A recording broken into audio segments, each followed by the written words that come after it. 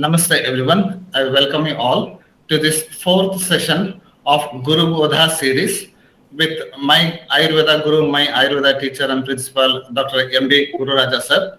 I cordially welcome Dr. Guru Raja sir to this program. Thank you, Dr. Janathan. So I am the convener. I'm Dr. Janardana V. Hebar. I'm the founder of easyayurveda.com. In the last class, there was a request for proprietary medicine list of famous companies done by Indian doctors, so that other Westerners and people from other countries can follow the same. We understand the condition or the premise in which it has been asked, that they can follow the experience of the senior doctors and reciprocate the success that many Ayurveda doctors get. It came to the conclusion that the practitioners themselves, with the 2 years, 3 years, 4 years, sometimes 4 to 9 years, some Ayurveda foreigners I have seen, they study extensively. They come to Kerala, they come to many different places, they spend and they study on their own, attend all these classes like these, and they gain experience. One thing that I see lacking in many of the Ayurveda practitioners outside India is their confidence. We'll get the Guraja sir's comments on this in a while. The patient comes to you, and you particularly, out of all the options that she or he has, it is kind of a, in Hindi terms we say that it's like kayanat. It's kind of a vidhi, or it's kind of a written rule, or unwritten or unseen rule that the patient has, your client has come to you. So there is a little bit of karma, there is a little bit of spirituality, if you find it, why the person has come to you in particular.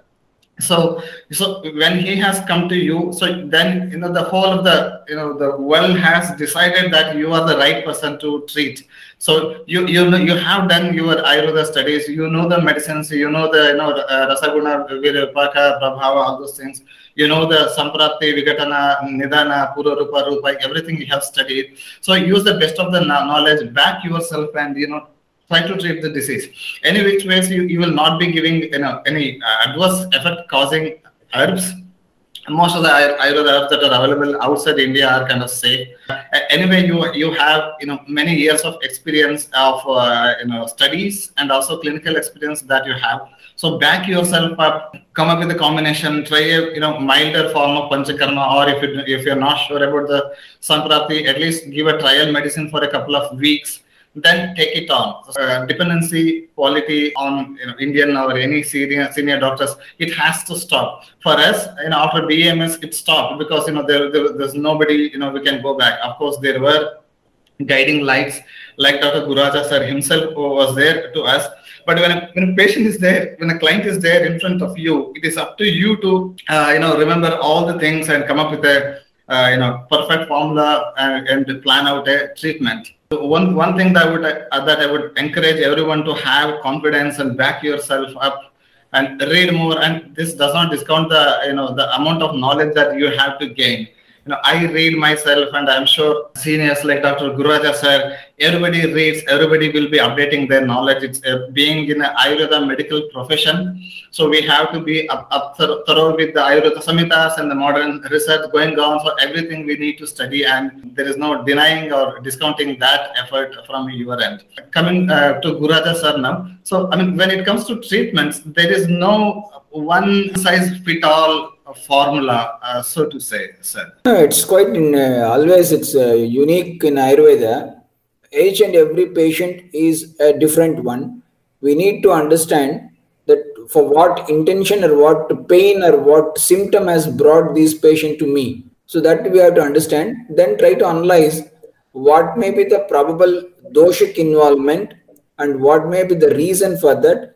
Try to catch out the samprapti. Then once a causative factor is elicited and the samprapti is made out, and even the lakshanas are according to the classical text oriented, or even sometimes may not be in the text lines. So all these things, when you make it align, then you will come to know what exactly happened inside. Accordingly, select based on the Sarvada Sarvabhavanam Samanyam Vruddhikaranam, based on that, or Samanya Vishya Siddhanta, select a particular type of drug, use available with you to get the desired result. It's what actually intended from a doctor.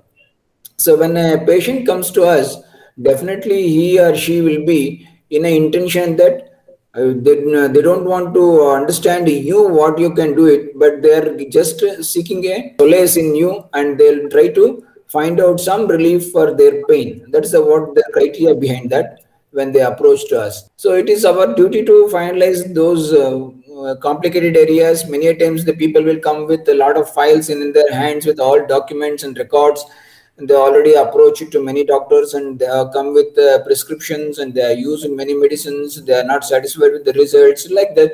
There will be lot of things are there. So we need to understand what exactly thing is there, whether the patient is exaggerating things what he is suffering from, or it is a real factor, something like that. So all these we need to understand, and to support our conclusions, we may take the help of the laboratory investigations, whichever available in the present domain. So the same thing which can be incorporated into our science, and accordingly we can understand it. So once the diagnosis is made, then only we can go for the appropriate Samprapti Vigatana, that is the breaking up of the adiopathogenesis. Then only the treatment can be achieved. Yes, and there is this theory called as first principles, approaching a problem through the first principles. Best example can be given for Steve Jobs. So when Steve Jobs was designing the iPods, it was like music listening pod. He wanted a very small, as small as possible device in which thousand songs can be stored. It was back in 2002, 2003. So he asked his engineers to do that, and they came up with a bit of a bulky device to store as an iPod model. So then he simply put that device into a water bottle, or it's called an aquarium, and bubbles started coming out of the iPod model, the prototype that they had. So he said that if there is air bubble coming out, it means that there is air space inside the iPod, means that still we can fine tune it and reduce the size of the iPod. I want the iPod to fit into the pockets. And even if we come to the current visionary like Elon Musk, he has a company called SpaceX, and he wanted to build a rocket. Now they are successfully launching rockets with the humans to international space stations and whatnot. But when he began this exercise of inventing rockets and all, he went to Russia, but they quoted a very high price.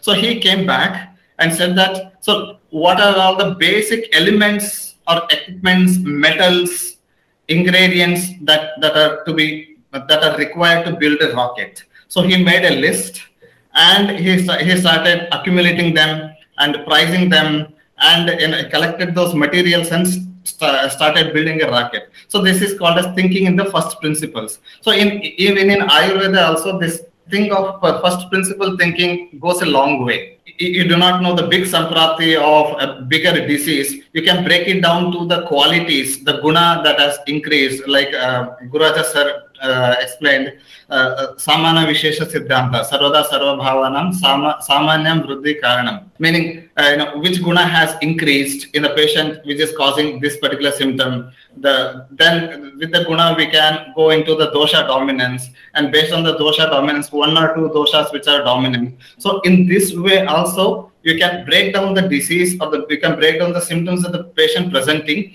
into smaller components and start approaching the treatment. Of course, it's not very ideal kind of a thing, but for a beginner it can be one of the ways. No, that is actually the way, because you need to identify what is the basic element involved in the manifestation of the samprapti. So we try to find out, the first thing is the patient coming up with some lakshanas, so are symptoms, and there will be certain signs. The signs and symptoms present in the patient will be catched up first. Then we try to analyze the way to put it, whether it is due to vata, pitta, or kapha, or whether due to the combination of both. Then which area, which shrotasas, or which channels in the body. All these to be fine-tuned, and then accordingly, whether it is due to the season, whether it is due to time, whether it is due to your age. So everything comes in a line. Then accordingly, we can make a conclusion that whether this is due to really with vata dosha. Then if it is you want still further, you want to go further down, then you can further classify whether it is due to pranavata, whether it is due to apanavata, something like that. Like, because for every vata there is a area of their dominance and the important functions in the body. Whether such functions is altered, then accordingly we can catch hold of if this particular function is altered or deviated from the normalcy, then we can think that this particular vata is hampered due to some condition. Then accordingly, which is the best suited model for the treatment, that can be taken. If it is a vata vikara, then if it is apana vayu disturbance is there, then try to find out what is the thing, basic thing. Apano apanugatha basti medroru gocharaha shukrartava shakran mutra garbha nishkramana kriya, it is said. Whether it is shukra, artava, anything which is around the pelvic region, anything which is going wrong, maybe because of menstruation related things, maybe urinary tract, maybe regular bowel habits, all these to be taken care by the apana vata. If something goes wrong in that area, so we can think of that the apana vayu at stake. So in that condition, whatever the best suited to remove the apana vayu or make it apana vayu move in apanagata, doesn't allow it to make it a urdhvagata, then all these things will help us to bring it relief. Once that is regularized, because vata is very important in the body, which carries even all the dhatus and doshas and different modalities. What we talk about in modern science or Ayurveda, that many pathways and channels and all those things, everywhere it is said that vata is the one which is having the mobility.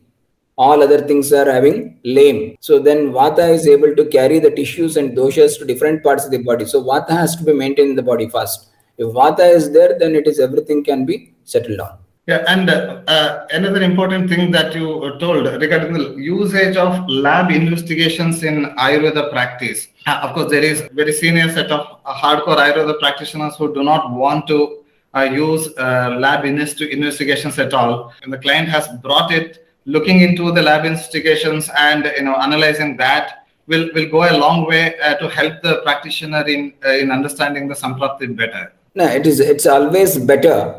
Whenever we finalize any condition with the patient has approached to us on the lines of Ayurveda, it has to be backed up by something, lab investigations or imaging techniques as a modalities to prove the science is totally scientific. Because we always find a certain bad tagging has been done to Ayurveda, that is a pseudoscience, doesn't holds the scientific validity. So that has to be removed.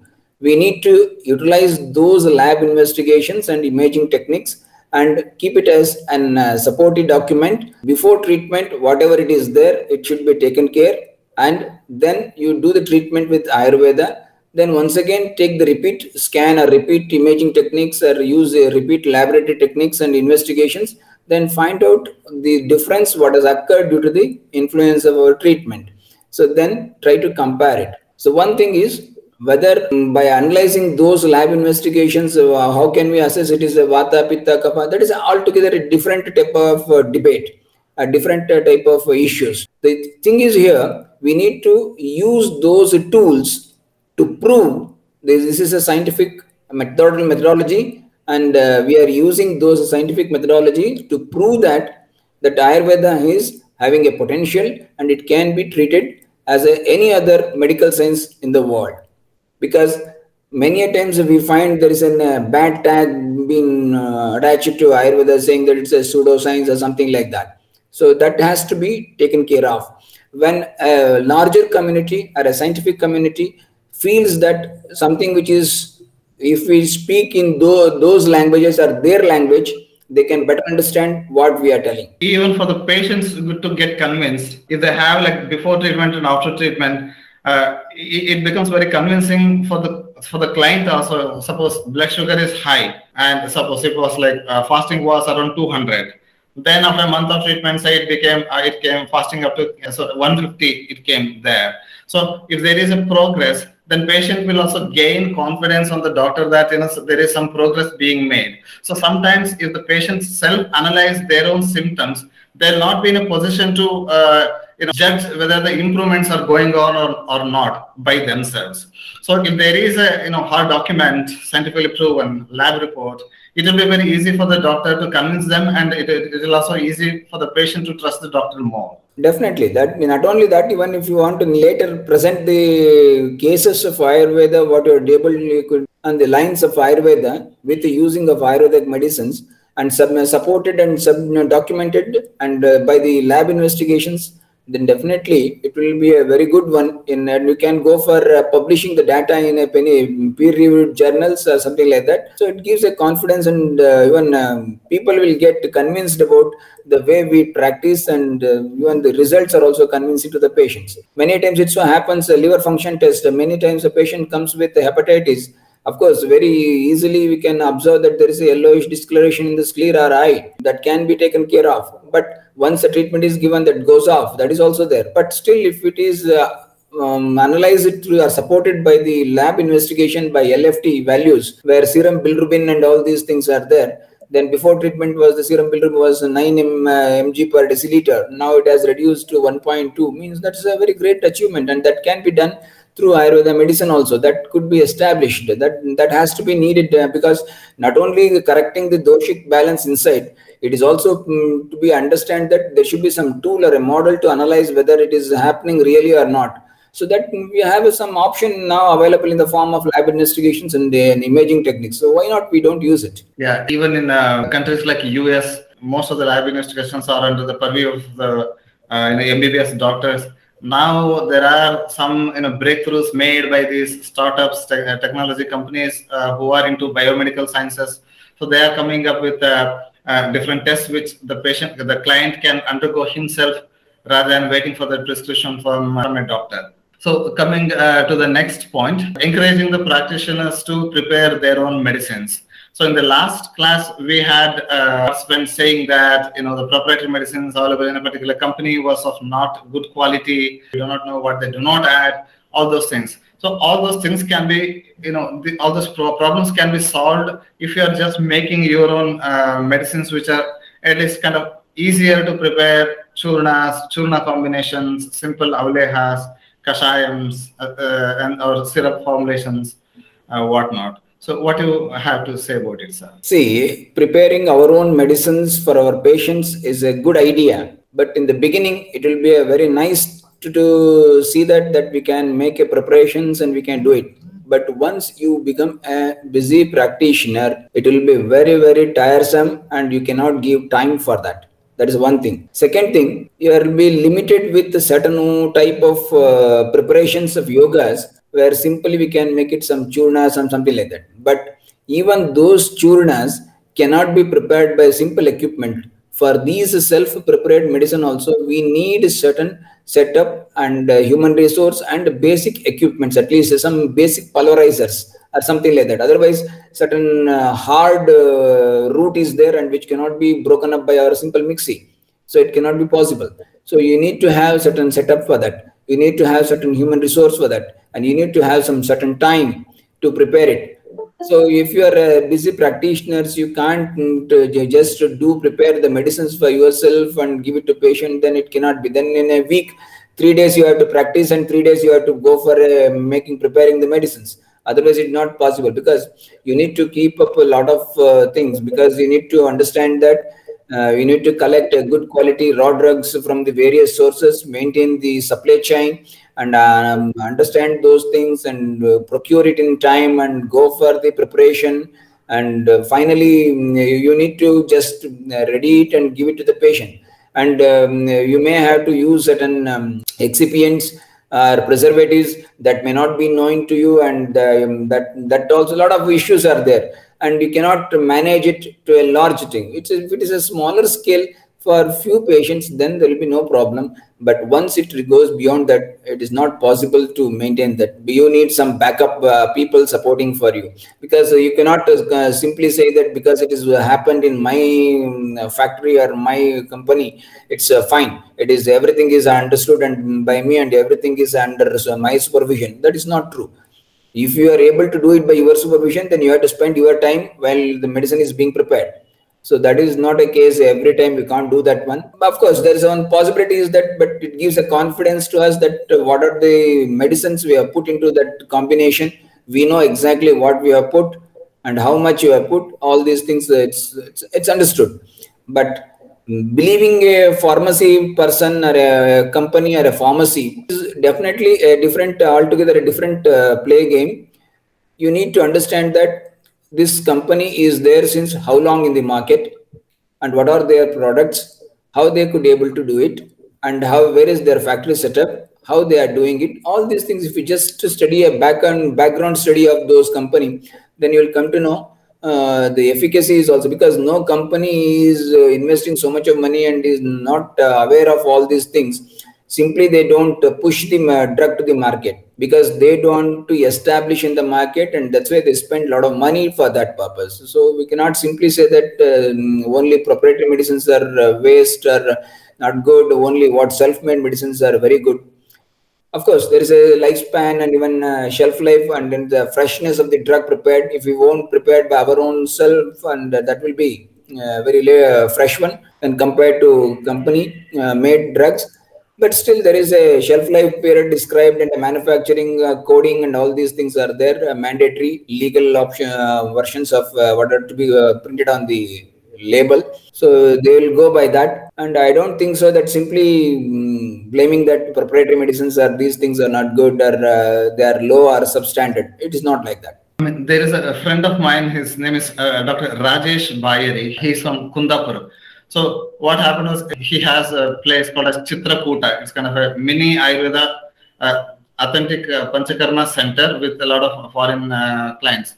So what happened was, I mean, soon after this COVID hit, for 6 months, he was made to evacuate the clients from France that he had at the time, and he's obviously, unfortunately, as with many other Ayurveda doctors, his business was also hit, and so for 6 months he had to shut down his clinics because most of the clients that he was getting were from foreign. So he was not having any business at all. In this case, like Guraja sir told, he had extra people like therapists and other people, and he had facilities. He had extra space around his resort and all. So he came up with his own kits, Shishu Poshak, Ragi Rich Malt and Banana Rich Malt and all those things. He did a little bit of marketing around it, got the FSSAI food registration, food manufacturing unit registration, and he somehow kind of survived. So probably an Ayurveda practitioner who is not getting much patients, if he has a facility, probably going this nutritional way or nutraceutical way can be a survival tactic for him also.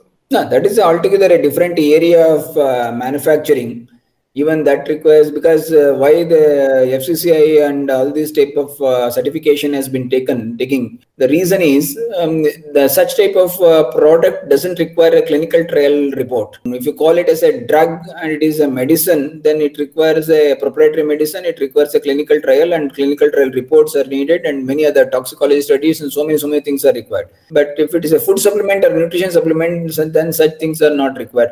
But of course, for a healthy living and maintaining the health, that is one of the other part of Ayurveda. What the main intention is to maintain that, because we are having a lacuna in problem of getting a right kind of food. So even that type of products which are previously said to be what Ajjimaddu or something like the grand lady used to prepare at the house, if same thing is now brought in the form of marketed products, that's also good, and that's a new area of earning a thing, and even it gives a lot of confidence to the doctors. Yeah. So the next point was gaining patents for Ayurveda products. So one was this, cow urine usage in Ayurveda was blamed left and right from all sides. Ayurveda cow urine, they use cow urine. That was had become a taboo over Ayurveda practice as a whole. But if you search, cow urine has been patented in the US. And even ashwagandha also recently, not ashwagandha as a whole, but vitanoids, if I'm not wrong, it has got a patent for usage as a vaccine adjuvant. So now, on one side, it is a good sign for Ayurveda that modern people are also getting patent for Ayurveda products. So the credibility of Ayurveda and the popularity and the scientific basis of Ayurveda is getting proven across all countries is one good thing, but it should not lead to a condition where we have to get their permission to use our own herbs and medicines. No, it is not like that. Already, whatever the information available regarding the clinical aspects, where it is usage and all those things of many of the drugs, almost ashwagandha and these are popular drugs, have been already available in the digital mode and all the areas, particularly from the China and the Indian origin, whatever the drugs we are using it. Almost all Ashwagandha, Haridra, or even Yastimadu, Shatavari, all Guduchi, everything has been digitalized. The information about these drugs are already available in the net and even by the authorities. Those who are giving the certification, they are also very clever and very clear. They are not giving the certification for what already existed in as a human knowledge present known to somebody. Now what they are doing is something different. They are trying to put it out in a certain words, are things like withanolide extracted from ashwagandha being used as an adjuvant for post-COVID or during COVID for the immunity boosting activity or something like that, or supporting to the vaccination. So something like this type of integration type of things they are coming up with, because they know the limitations of their science, and they know that there is something in Ayurveda and these type of things which has been previously branded as alternative science, but they are also the mainstream science say things with their own backup and their own basis and fundamental principles. So now they want to incorporate those things into this, but they can't take it right away from that as a hesitation and also legal complications. That's why they come out with this new vistas and areas, so they can explain these things like withanolides are using them in a particular type or something like that. So now straight away they don't go for the intellectual property right registration for the ashwagandha, but it is using it in any typical condition. Because see, now if I go and ask ashwagandha in COVID, they will give, because COVID is a new situation which is not explained in Ayurveda or anywhere digitalized. So they will give them the permission, and even they'll if the data is given, then they'll accept it. So this is what happening. And one part of is this such type of activities is not only enhancing or giving an acceptance and certifying the Ayurvedic principles and Ayurveda and these drugs. Moreover, it is also giving a wide publicity and acceptability among the population. Definitely it will give a boost for the development and even the growth of Ayurveda. That is acceptable.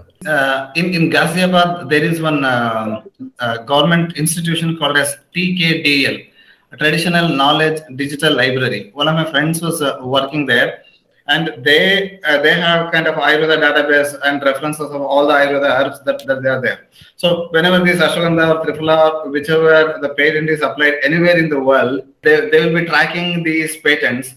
And if there is a traditional Ayurveda disease match with the traditional Ayurveda herb or any medicine, so they will provide this information and block that patent being given to somebody else. So what you said is very correct. So only for the same ashwagandha or withanolides, only for the newer disease or newer approach to disease or vaccine aid, or in those areas only it is being given, and Ayurvedic usage or classical Ayurvedic usage is being protected by the government of India.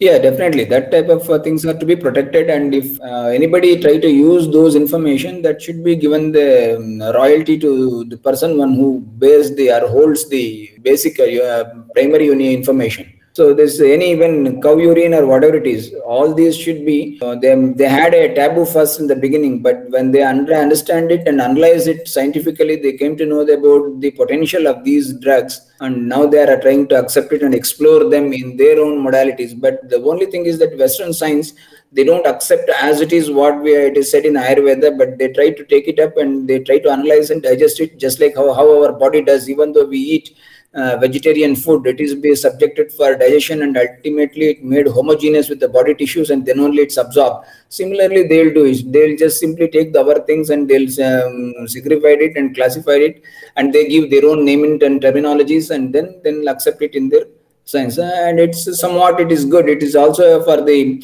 purpose of growth of Ayurveda and acceptance of Ayurveda. It is acceptable. Yeah, and they recently named pranayama as a rhythmic breathing therapeutic protocol for some asthma or some other disease. They want to name it in their own unique way. Otherwise, they'll calling it as yoga and pranayama. They feel it as a kind of a surrender, and a very typical attitude there. They have that attitude, because that's the reason. See, observe that when all these ashwagandha, guduchi and shatavari, these are all very typically we call it as a rasayana.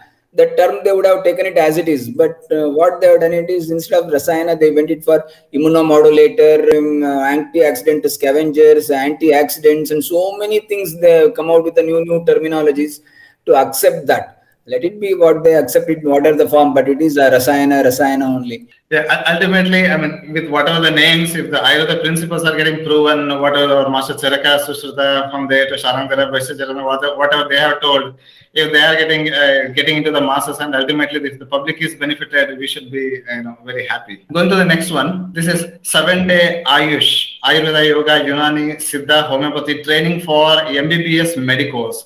MBBS is the allopathy or Western doctor degree in India. It is proposed by the government, so they will undergo a 7-day Ayurveda and yoga and other medicine training. And I remember one thing. There's an interesting, funny story regarding this. When I was studying the third year BAMS, of course, you were the principal there, and you allocated us to go to different modern clinics. For clinicals, as part of our clinical studies, you allocated, and out of your own influence and reach, it was very good experience for us, because in third year itself we were in a surgical nursing home, and we were seeing a lot of surgeries and all. A retired government doctor surgeon who was having private practice. In his second or third class, he was explaining us about the Murphy's triad for appendicitis. So explained that in this particular point, in the lower right abdominal region, in the right lower quadrant, there will be pain. If you touch it, it will be pain. Then there will be nausea. There will be vomiting and fever. If all these things are there, then it's called as Murphy triad. And he was like looking at the patient, and he then turned to us and he said, "All these, I'm telling you."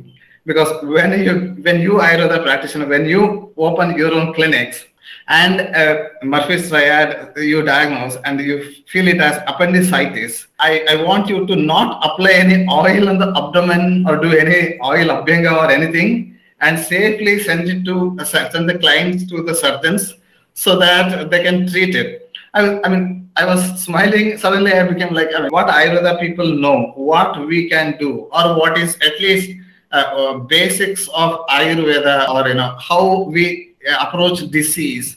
This knowledge is totally absent in their minds, and they do not bother to learn about what we do.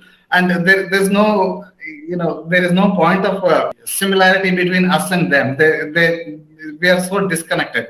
At least, with 7 days, not much can be learned, but at least it's a step in the right direction. That they are also getting Ayurveda knowledge, at least in a capsulated form. Definitely, because see, if you observe the syllabus of Ayurveda, the course, what is there in India right now, almost 40 to 50% of the places, portion is with the modern medicine related topics or modern topics of the Western medicine, whatever it is. It may be even pharmacology, it may be even pathology, it may be medicine, even community medicine, everything. They have been all incorporated. So Ayurvedic student is not only studying and learning the Ayurvedic principles, but he is also aware of the Western science and medical science, and their basic knowledge, at least well-to-do basic knowledge, will be gaining by the time he completes his degree. Whereas, which is quite absent in the counterpart. The Western or the MBBS degree, or those who are allopathic doctors, they'll feel that they are superior, and they are some masters in science, and they will only hold the baton, and they will be the leaders, and everybody should follow them, and something like that. They have some superiority complex. So, but once, and because of that, there will be always a tussle between Ayurvedic doctors and the modern doctors, or the practice area, and all these things will be there. It is better if they came to know at least some basic input about these sciences and what the basic fundamental principles it operates, and how the drugs of these system works, and what are the disease areas they have a better chances of handling them, and how the chronic diseases and acute conditions they can handle it, and what is the nanomedicines of Ayurveda. And if they come to know about all these things, slowly their approach towards these sciences will change. So that is in a right way, they are going for the integration. Ultimately, it is for the benefit of the patient. Patient has to get the right kind of treatment. When there is an emergency or acuteness of the disease, something, life has to be sustained. Jiva Raksha has to be done. That should be done by the whatever the method approach is to be done. That once it is sustained, then for a longer duration, when you go for a treatment, certain diseases which requires a longer duration of therapy, that is always better to opt for an herbal oriented drugs and these things which will be beneficial to the patient in a long run. So if they come to know about these type of things, the allopathy doctors also, their mindset or even understanding or looking at the Ayurveda may change in future. They are going in the right direction.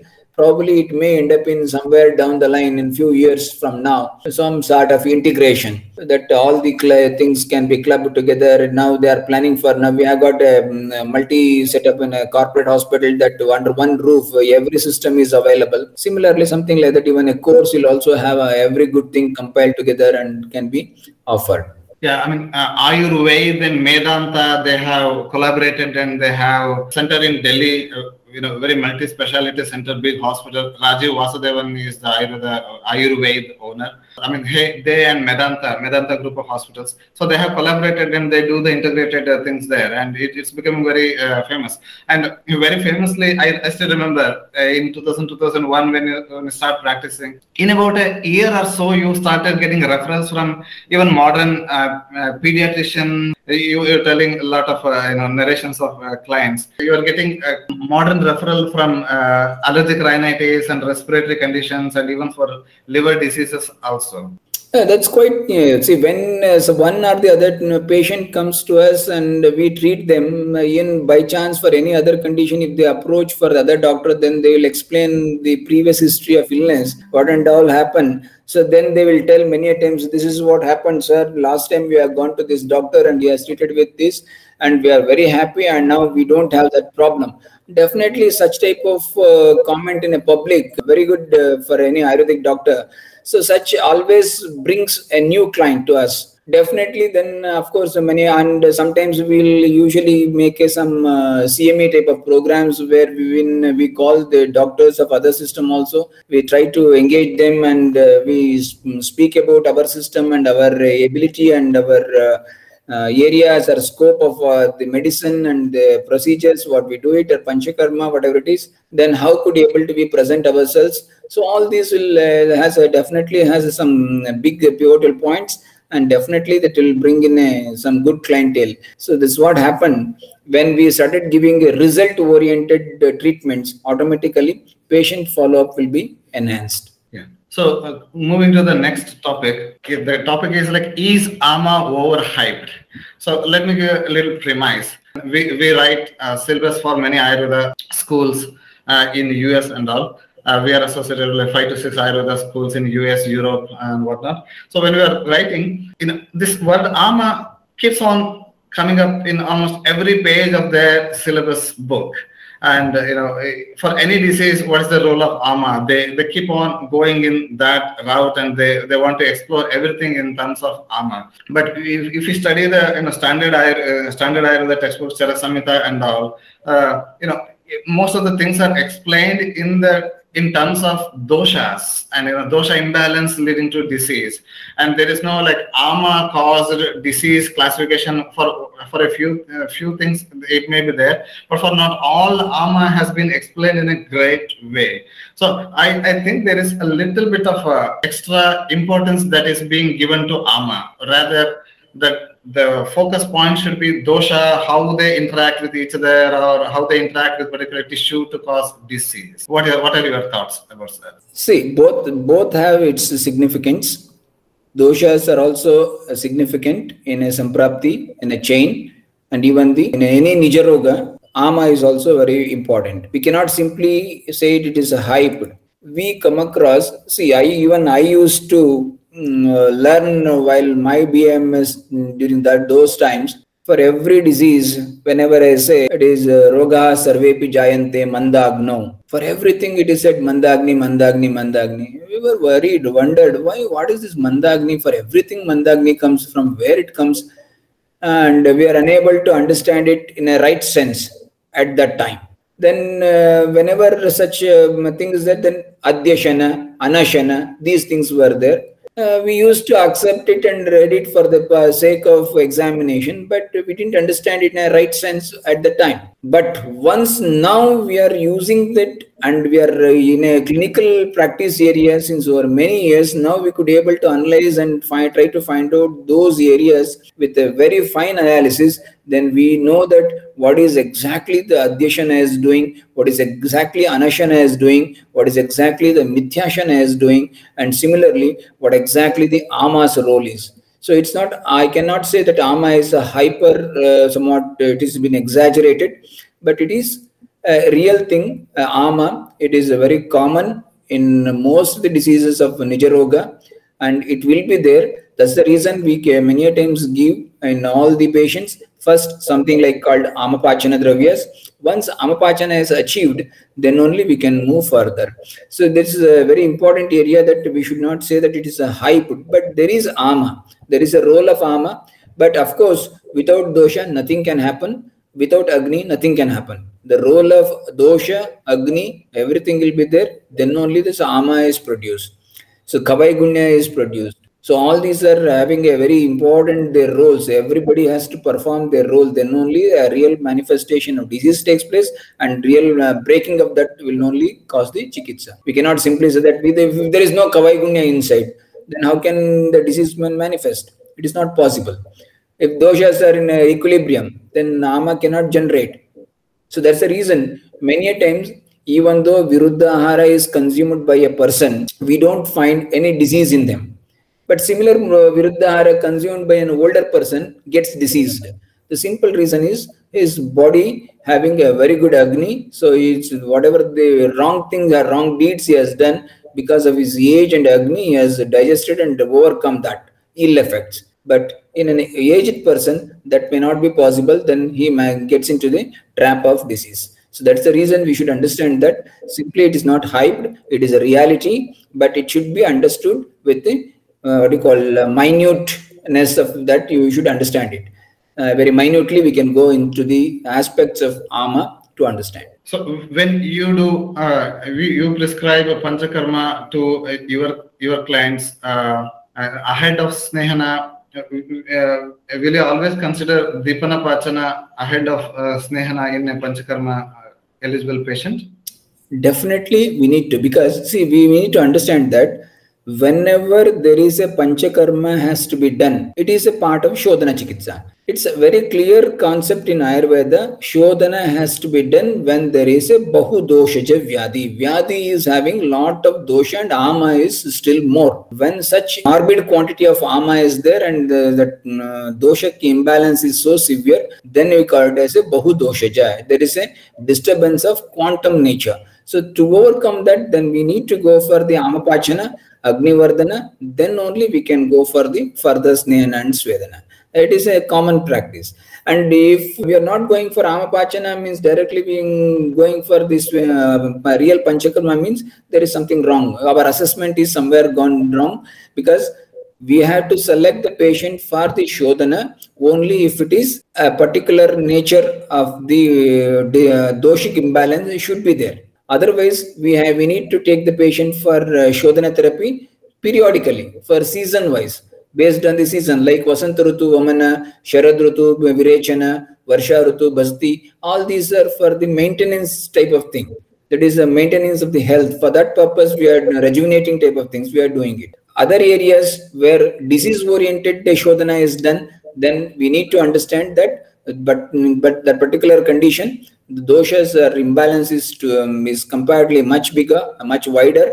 So that needs to be curtailed. So need to have a Amapachana Dravya Prayoga for a few days, then Agnivardhana Dravya, then only we can go for the further Panchakarma. Then only we can go for the Shodhana. Thank you, sir. Regarding the garlic and onion and being Rajasic or Tamasic, this question keeps on repeating, especially from Western countries where Ayurveda is linked with yoga and spirituality and together. The question is, it is told that garlic is strongly Rajasic and onion is Tamasic in nature. Hence, it should not be taken on a daily basis. So what would be your suggestion for people on this? See, it's a different one set of is there. Garlic is Rajasic, there is no doubt. It is Ushna, Tikshna, it is Pancharasa Dravya and Katuvipaka Dravya. Everything is fine. And if you continuously use it, it is going to increase the heat in the body, and even many skin conditions will develop. Regularly, for those who are consuming this, definitely they will have some tendency of fighting nature, and those the type of things will develop. But it doesn't mean that you should not make a just a blanket call for everything that it is Rajasic, don't use it daily.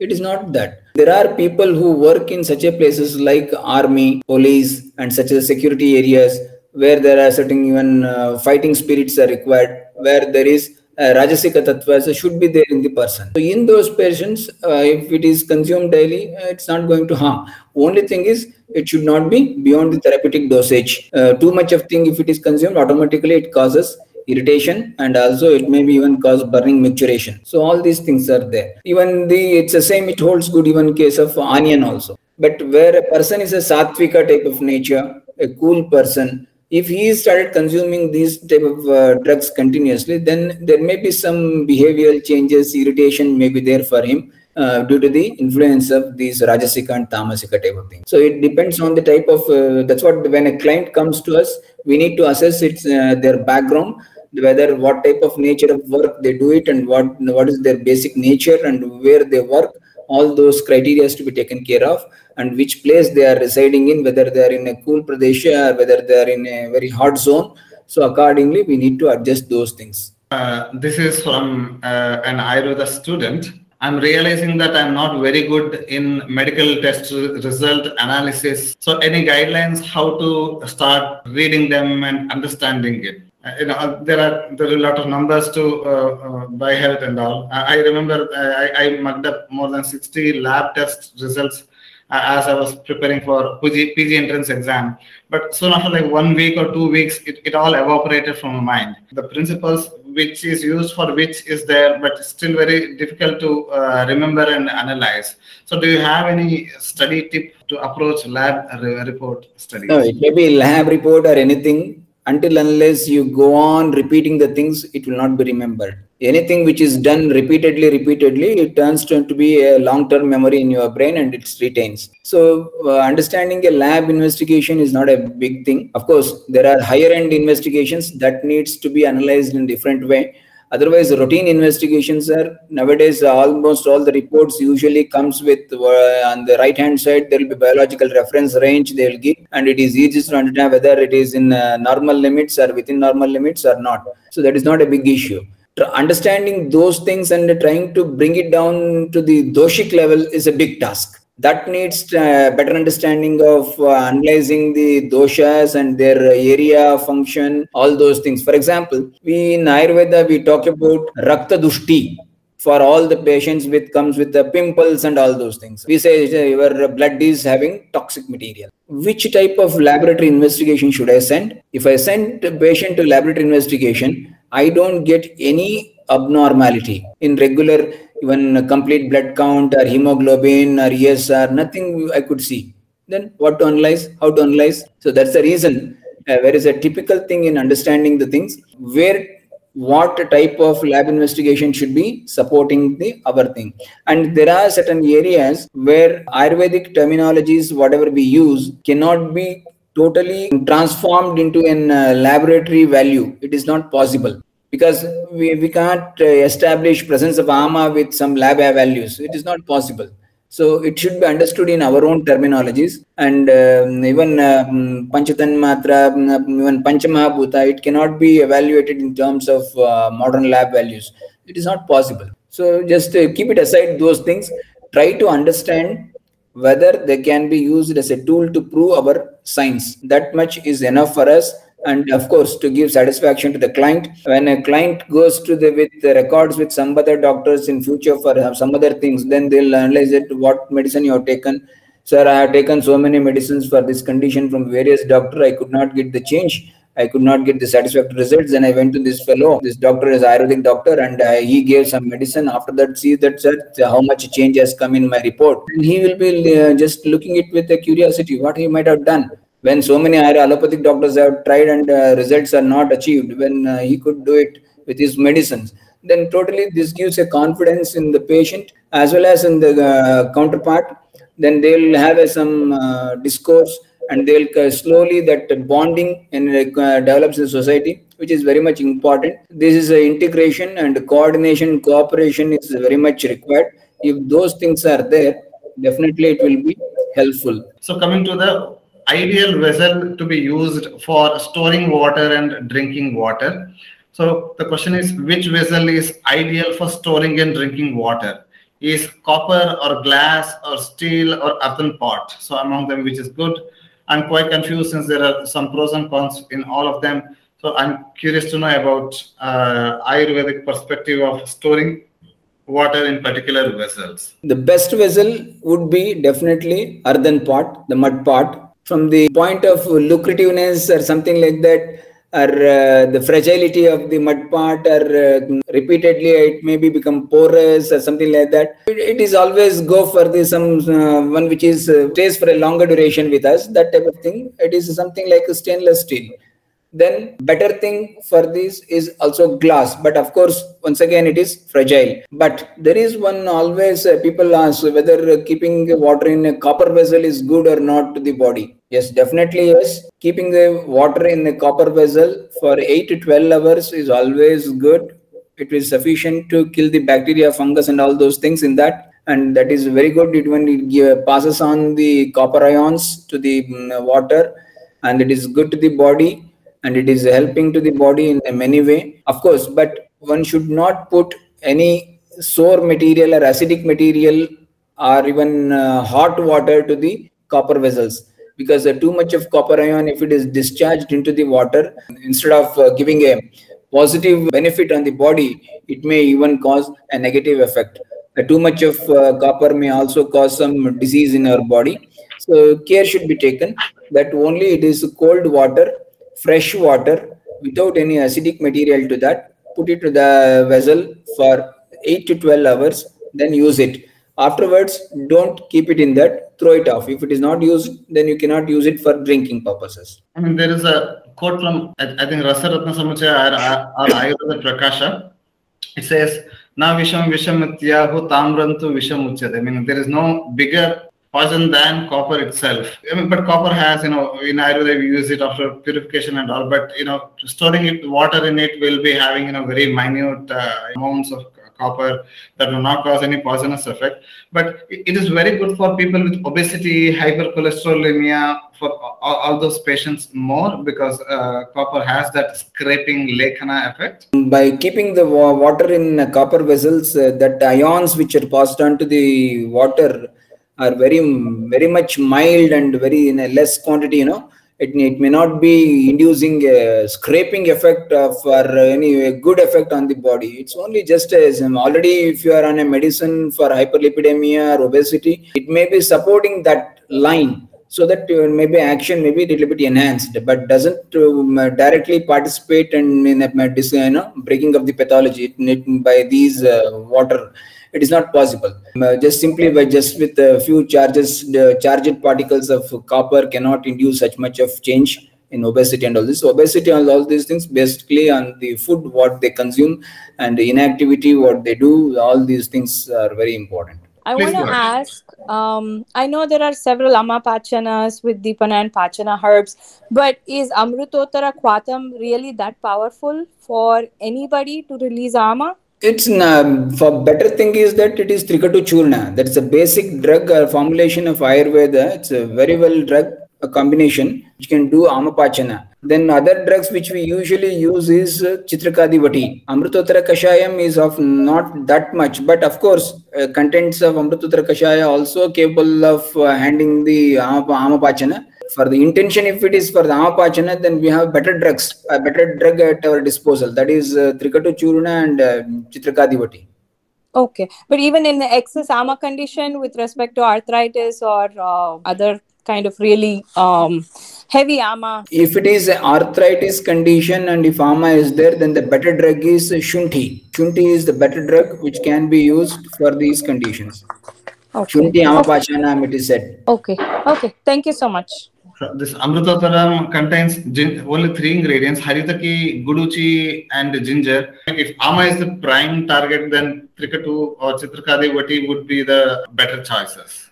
Dr. Vijay Lakshmi has written, well said, Professor Kurraja sir, we can blindly go by the test reports when the patient is being consulted by an Ayurvedic doctor.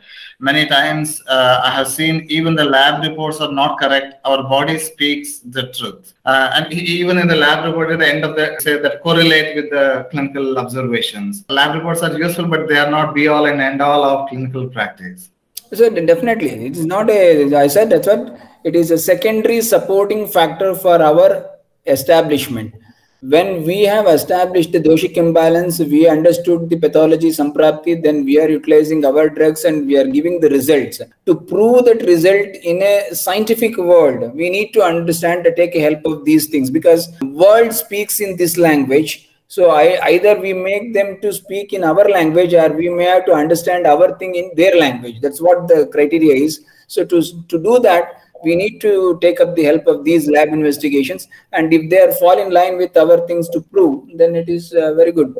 No harm in it. But like she said, if it is Amavata and rheumatoid arthritis, still, may not be for Deepana Pachana, not only for that, but as a whole, because Amrutotara contains Guduchi, Haritaki. I remember, Virechana is there told as one of the ways to treat. I think there's in Amavata, Vaishnajaratnavali, there is a reference of castor oil with Haritaki. So Haritaki has its use in Amavata. So ginger also does some amount of Deepana Pachana. So it's not a bad choice there, sir.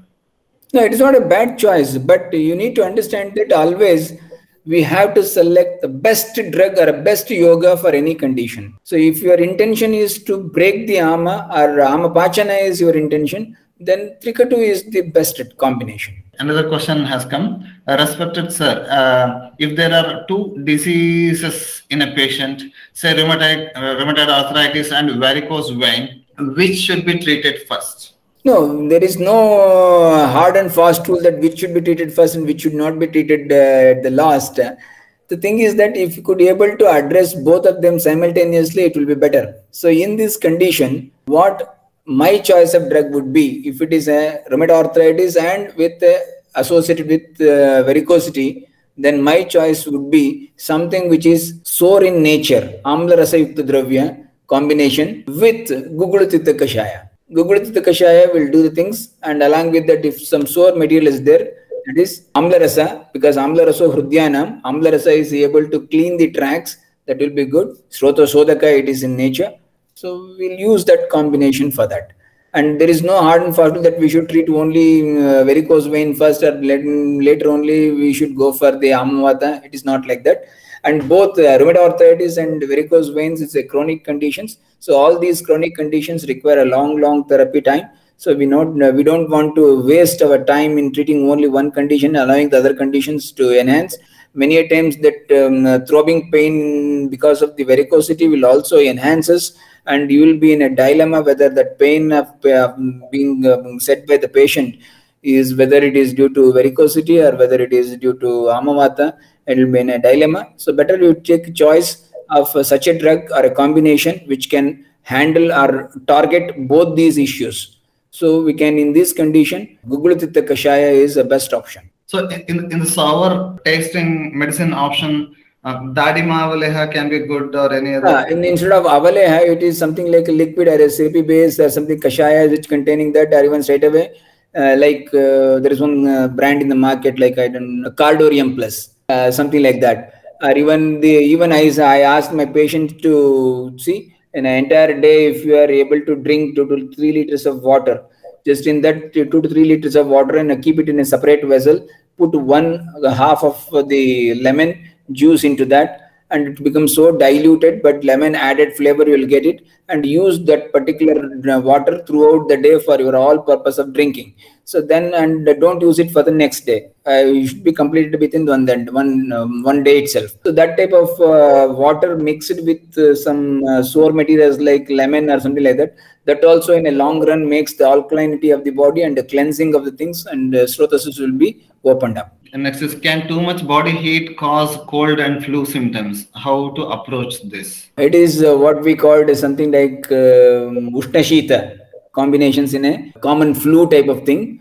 So nothing to worry. It is a combination which has evolved due to the participation of both kapha as well as pitta in the manifestation. That's it. That's why the shitata of kapha, ushnata of pitta, both are prominently producing their symptoms and quite contrasting, but still they are existing and showing their effects. So we need to understand here, we need to suppress by giving something which is causing a more problem. Like if kapha is obstructing the path in a large way, then we need to go for reducing the kapha first. And if it is a too much of burning sensation or heat, then we need to go for the cooling aspect. Whichever is dominantly presenting, that has to be tackled first to give the basic support line relief to the patient. I think in Sama Pitta condition also there will be kind of Ama and Pitta together, so there will be hot and cold symptoms getting mixed up.